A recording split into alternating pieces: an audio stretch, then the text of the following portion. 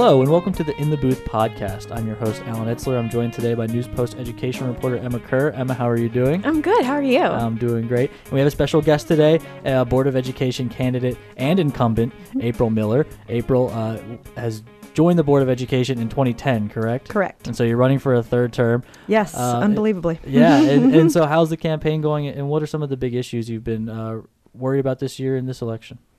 Well, the campaign's going great. One of my favorite things is meeting people. One of my least favorite things is campaigning because I don't like talking about myself, so I may be a little uncomfortable today, but I love talking about education. And that was kind of one of the things that surprised me is really how much I love this job. And to me, it's not about the campaign. It's more about telling people what I've been doing, listening, doing a lot of listening, and seeing how we can keep helping the schools. And so what are the kind of maybe three main issues you're really focused on this year? I break them down into three kind of broad categories because it's really hard, especially I've been doing this since 2010, it's really hard for me to kind of narrow stuff down. The first is the infrastructure and making sure that we're keeping up, obviously we've had a lot of huge development. We have some enrollment spikes across the county. So keeping up with the infrastructure, and I don't just mean infrastructure as far as just the buildings, but also the safety and security of our buildings. Safety and security of our buildings has been a huge focus, and we're doing a lot of great things, and then we still need to keep there's a lot of things that we still need to keep improving. That's an ever-changing, ever-evolving, and I think it will continue to be.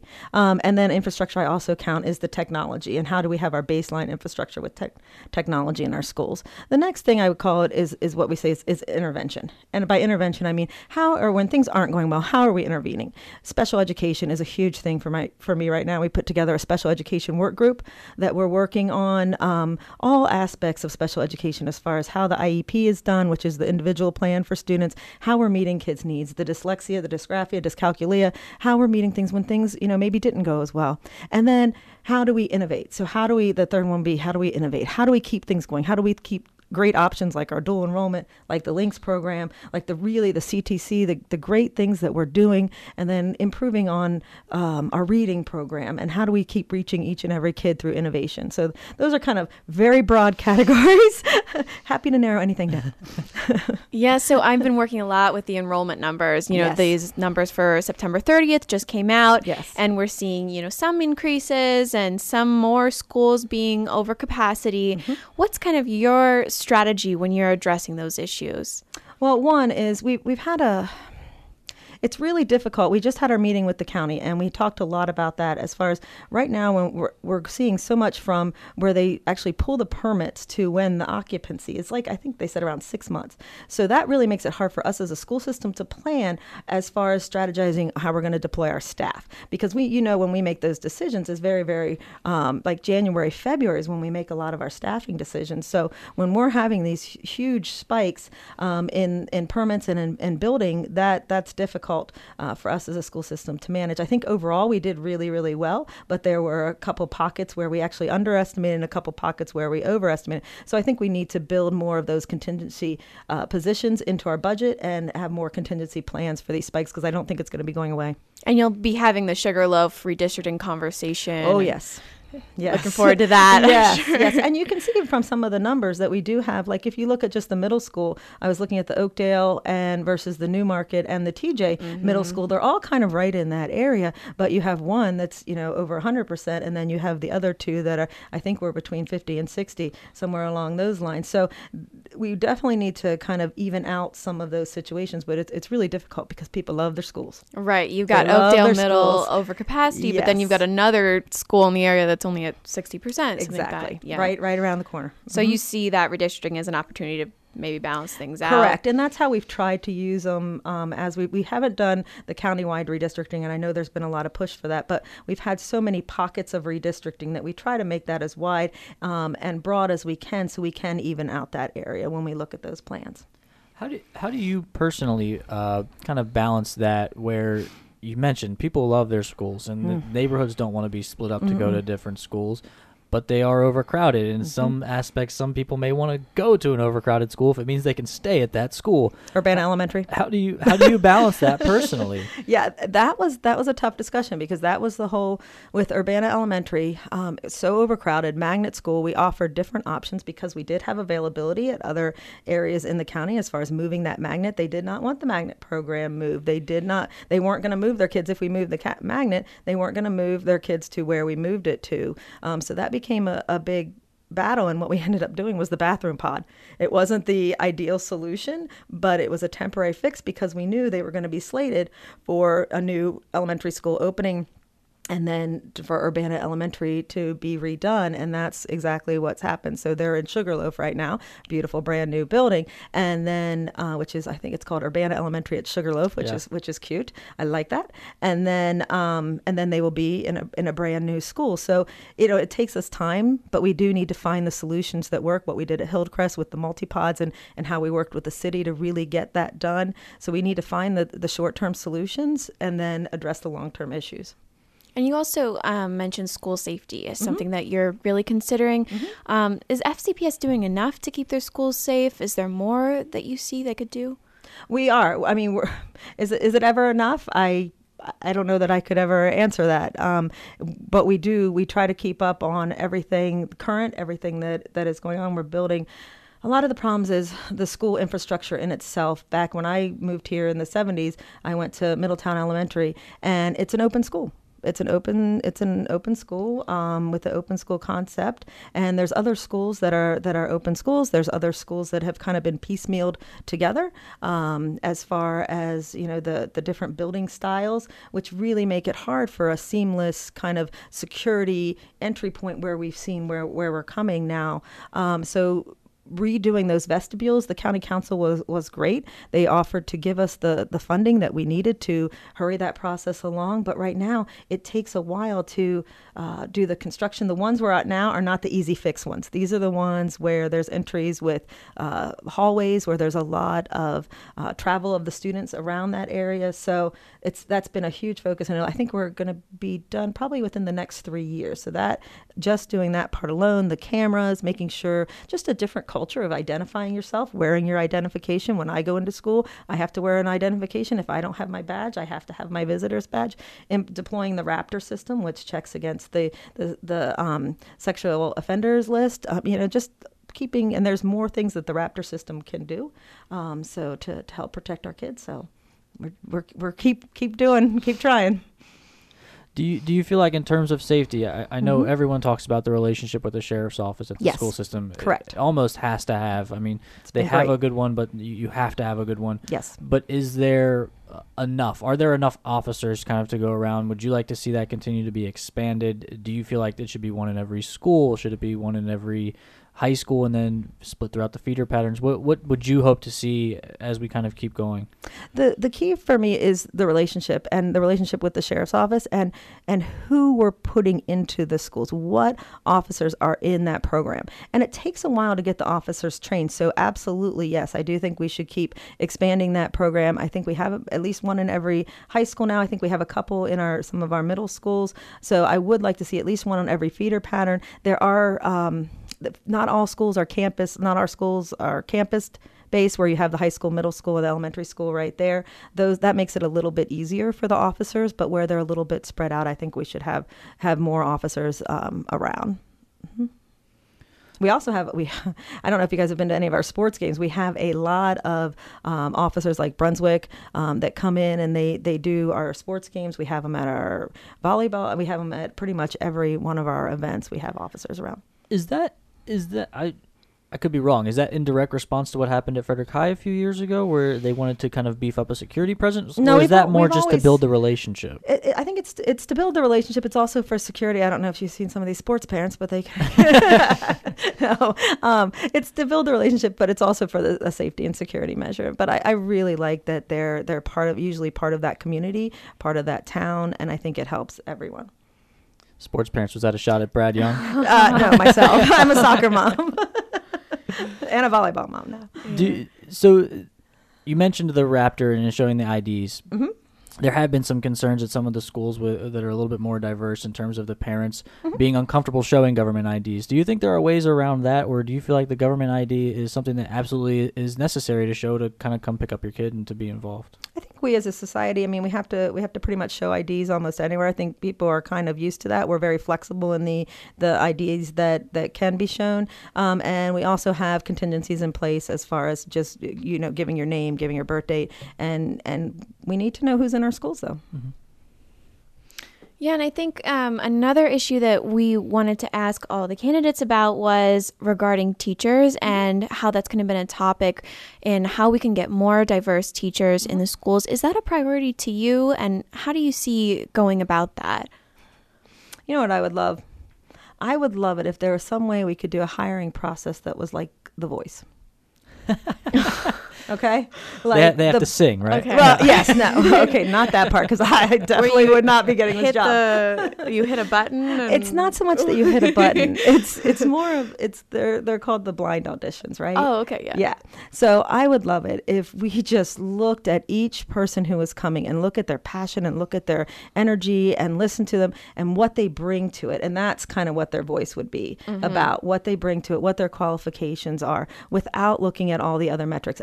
And I understand wanting to see someone like you represented in the classroom. It is very important. My son loves PE. He did not have a male PE teacher until he was in 4th grade. It changed his energy and his dynamic, for that, and he's had one ever since. And that was actually what he did with his elective time in middle school. He needed tutoring in PE, so he would go. So I get that it is incredibly important as far as building relationships and how comfortable our students feel. We want everybody to have someone that they feel comfortable with, that they feel that they can talk to, communicate with, build that relationship. So in that way, it's very, very important. I think we're doing a lot. We as a school system are doing a lot to understand where different people are coming from, not just our students, but our community and our teachers as well. And I think with the state of the county today, if I'm remembering it right, we're in the top 20, I want to say, as far as for like welcoming and diverse small communities. So it's a focus of the community, it's a focus of the school system, just to keep having that inclusive, welcoming environment where all voices are wanted at the table, and that we're respecting of all voices. And even if we had that blind audition type thing. Oh, you're going back to that, huh? Well, no. But even if we were just able to hire teachers just based on merit, and let's say it equaled out to a diverse staff, there's still just right? Right. You would think. But there's still just generally not enough teachers. Correct. Now that is also true. Now, how do you feel like Frederick County in particular should go about recruiting the teachers and kind of building its own teachers, because maybe that's the only option right now since we're not graduating enough?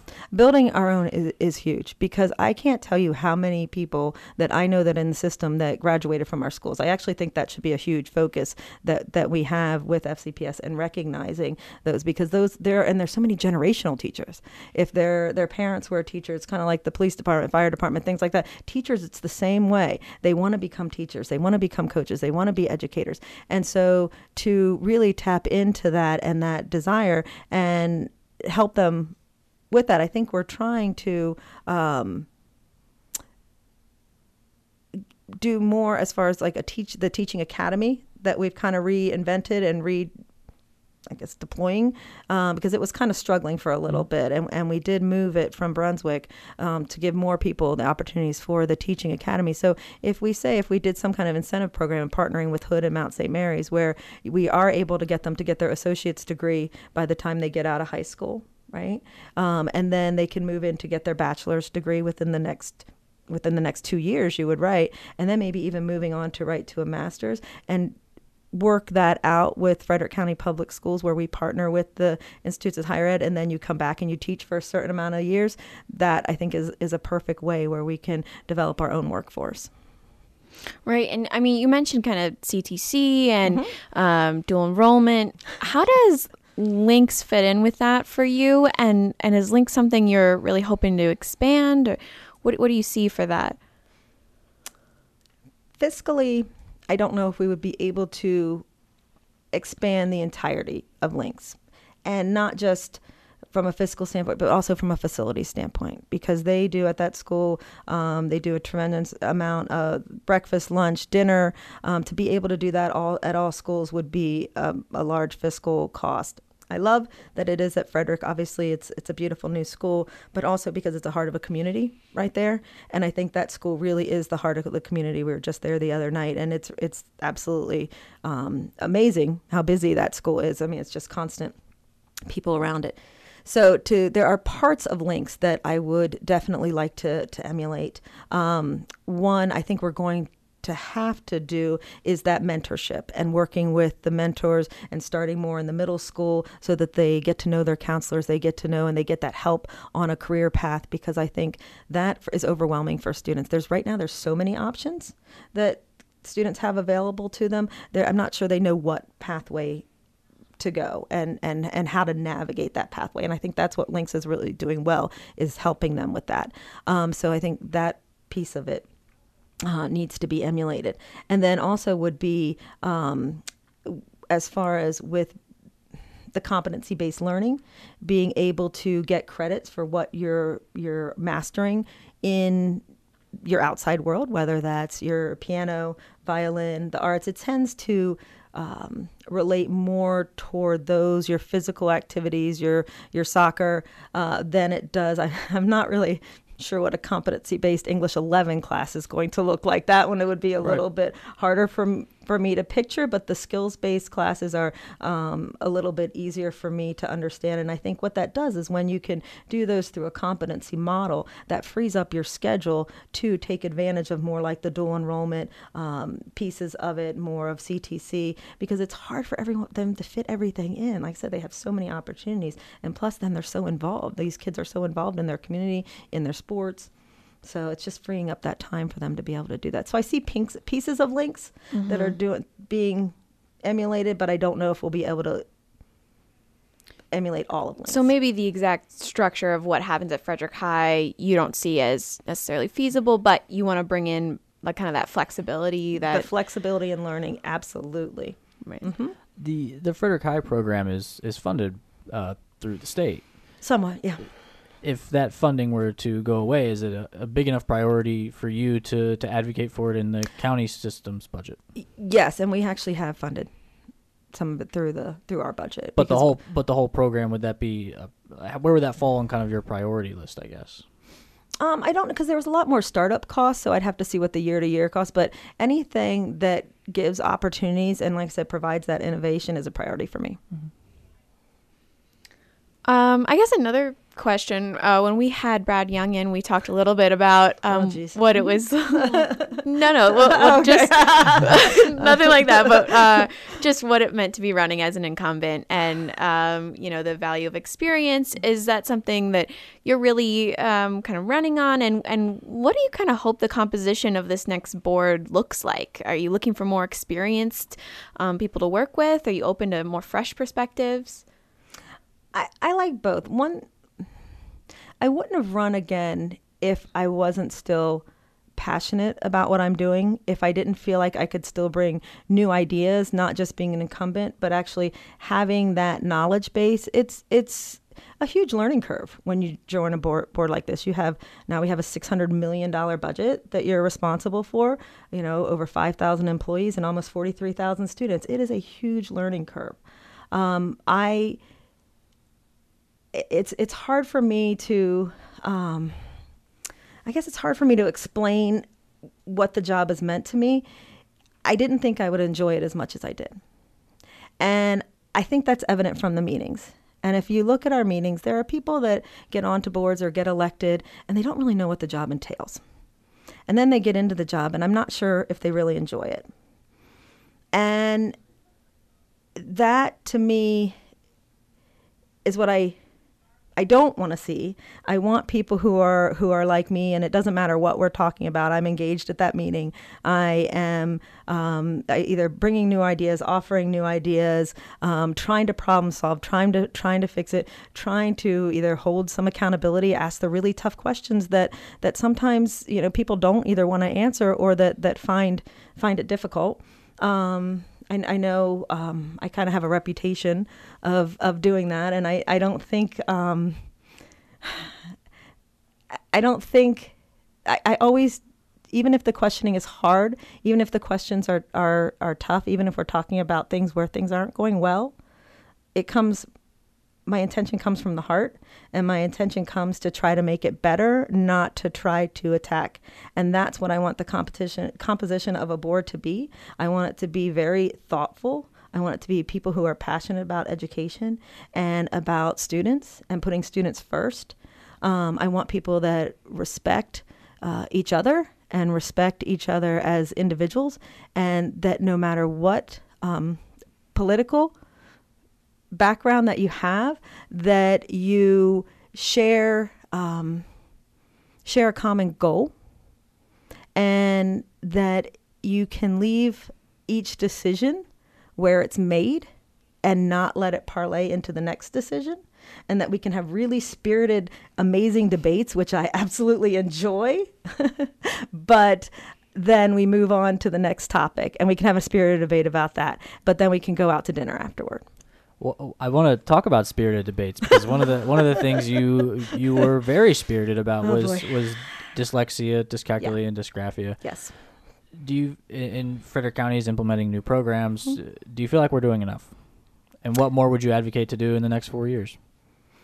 I feel like for some kids, I don't, again, until that child has what they need to be successful, to graduate, to go on to meet whatever dreams they have for themselves, that's success. When we have all kids reaching that and being able to reach that, that's when we'll be finished. Until then, we've got a lot of work to do. And as far as dyslexia, I was very spirited about it because it's very frustrating for me. And as someone who has been, like I said, I have been here, I feel like I wish I would have done more sooner. You know that I've taken up the role of, if we don't feel like the state is doing what they should be doing, then we need to fight back. And we need to let them know that. And so a lot of that was driven from the state when the diagnosis codes changed, and we actually needed the U.S. Department of Education actually stand up and do an advisory piece about that, and then that trickles down to the state, and that's how it became back into focus. But even when it came back into focus, that's when the real push came. And so it's not just, for me, it's not just putting a program into place. It's making sure that program works for kids. It's making sure that program is helping, and how do we intervene quickly at the older kids, because we have to intervene quicker. They're almost out. And then how to better put a reading program in that meets more kids' needs. As far as, especially the phonics base, I think we've gone too much whole language based, not enough phonics based. So that's the kind of continuum that we're working on. Start young with how you're reteaching reading, and then ultimately how you intervene when things aren't going well. So is that sort of your outlook whenever you're working with the state or looking at state things? I think we were just talking with Jamie Alavito about ESSA and how there are going to be some potential changes there. How do you handle that? What is your kind of outlook with that? It has been these last 8 years, as far as when you look at all the changes from the state, and this is where, like I said, experience matters to me, because it has been an ever evolving door of curriculum standards. We have changed every single content area, basically, just in the 8 years that I've been on the board. What the standards are, what the accountability is, all of that, what the graduation requirements are. My daughter's in 11th grade, they could change the graduation requirements again on them. My son is just getting ready to go into 9th grade next year. His graduation requirements are going to be different than hers in 11th. It is just unbelievable to me how much we are changing this, especially with PART going out. Now we don't know how many years that will take to roll in the new Maryland assessment. So it has been an ever-changing role. So that's why I said, I think we, as Frederick County, need to focus on what's good for our kids in Frederick County. We're not Baltimore City.